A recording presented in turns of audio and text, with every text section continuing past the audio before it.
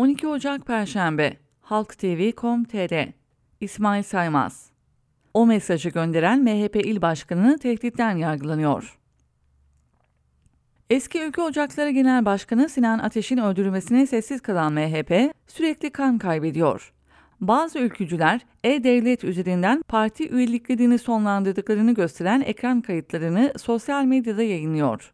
Bazıları da hilal bıyıklarını keserek partiyi protesto ediyor. MHP bugüne kadar suskunluğunu korudu. Fakat dün MHP Ankara İl Başkanı Turgay Baştuğ üyeliğini iptal eden bir vatandaşa şu mesajı gönderdi.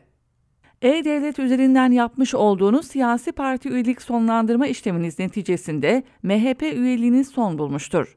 Bu tercihle yelken açtığınız yeni siyasi hayatınızda başarılar diliyor, partimize karşı herhangi bir sorumluluğunuzun ve manevi bir bağınızın kalmadığını dikkatinize sunuyorum.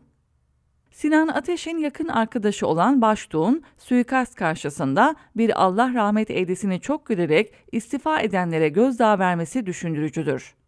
Fakat asla şaşırtıcı değil. Baştuğ bugün Ankara 33. Asliye Ceza Mahkemesi'nde görülen davada yargılanıyor. Suçu tehdit.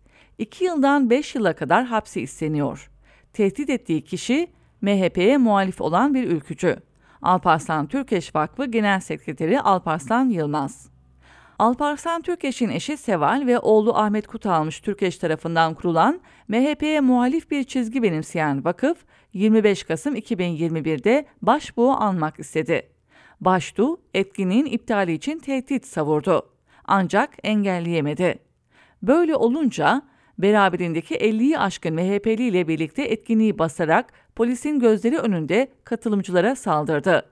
İddiaya göre salona silahla giren 43 yaşındaki Baştuğ, dedesi yaşındaki eski milletvekili Salih Dile'yi yumrukladı. Yine eski milletvekillerinden Mahmut Öztürk, Ali Uzunırmak ve Şevket Bülent Yahnici tartaklandı. O gün etkinlik mecburen iptal edildi. Baştuğ durdurulamadı. Bu kez 3 Aralık'ta Alparslan Türkeş Vakfı'nın binasını bastı. İçerideki yaşlı ülkücüleri tehdit etti. Şöyle dedi: "Sizi uyarmaya geldim.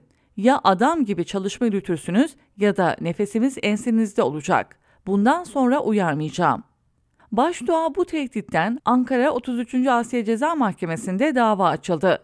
İddianamede Baştuğ'un Türkeş adına bizim haricimizde kimse anma yapamaz, hesabını soracağım dediği savunuluyor. Oysa MHP'nin yayınladığı video kaydında nefesimiz ensenizde sözleri apaçık işitiliyor. Savcı tehditleri iddianamesine almamış görünüyor. Hoş, bu kadarına da şükür. Hiç değilse dava var. Türkeş anmasına yapılan saldırının onlarca görüntüsü olduğu, Baştuğ ve diğer saldırganlar görüldüğü halde soruşturma ilerlemedi. Bir mağdurun ifadesi alınmadı. Bu şaşırtıcı mı? Değil. Çünkü Alparslan Yılmaz'ın 4 yıl önce uğradığı saldırıya bile hala dava açılmadı. Yılmaz, 31 Mart 2019'da yerel seçim öncesi Mansur Yavaş'ın Etimeskut Sincan Seçim Koordinasyon Merkezi'ni kurdu. İddiasına göre MHP'liler kapat diye tehdit etti. Yılmaz, 6 Mart 2019'da dükkanının önünde Yavaş'la telefonda konuşurken, Etimeskut Ülke Ocakları Başkanı'nın da aralarında olduğu 10 genç saldırdı. Yılmaz'ın ifadesinden: "İlk darbeyi kafama aldığım için sersemledim. Akabinde 20-25 yaşlarındaki 8-10 kişilik grup üzerime çullanıp tekme tokat darp etti. Babam müdahale etmek isteyince saldırdılar. Saldırganlar, orası kapanacak, Etimeskut'u size dar ederiz, terk edeceksiniz, bir dahakine canınla ödersin" diye bağırıyordu. Yılmaz, sokak üzerindeki tüm güvenlik kamerası görüntülerini topladı. Kaçtıkları aracı cep telefonuyla çekti. Bütün kanıtları savcılığa verdi.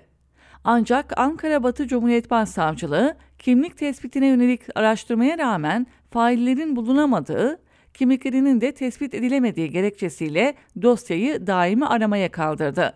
Bu demektir ki failler yakalanmayacak. Bugün Ankara Büyükşehir Belediyesi'nde Beltaş AŞ Genel Müdür Yardımcısı olan Alparslan Yılmaz aileden ülkücü.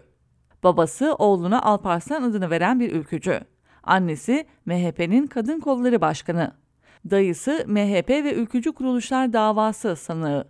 Kendisi Haymana Ülke Ocağı Başkanı. Yılmaz, 4 yıl önce uğradığı saldırıya ilişkin bu saldırı AK Parti'nin seçim koordinasyon merkezine yapılsa savcı ne yapardı? En azından ifadeleri alınsaydı diyor. Sözü Sinan Ateş suikastine getiriyor. Hepimizin ciğerini yaktı diyor. Ekliyor. Bana yapılan saldırıda Sinan'ın da dahli var. Sinan'ın haberi olmasa ülke ocağı bana bir şey yapamazdı. Buna rağmen Sinan'a çok üzüldüm. Ankara'nın göbeğinde torbacılar tarafından yapılan saldırıyı içimize sindiremiyoruz.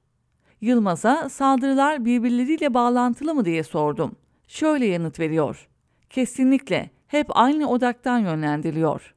Ülkücü ve Türk milliyetçisi denildiği zaman herkes bize itibar eder, saygı duyardı. Şimdi bunlarla anılmamak için ülkücülüğümüzü gizler hale geldik diyor. Yılmaz'a 4 yıl önceki saldırının failleri yakalansaydı, siyasi sorumluları açığa çıkarılsaydı belki Alparslan Türkeş Vakfı basılamayacaktı. Alparslan Türkeş Vakfı'na yönelik 2 baskın etkin şekilde soruşturulsaydı belki Sinan Ateş'in katilleri cesaret bulamayacaktı.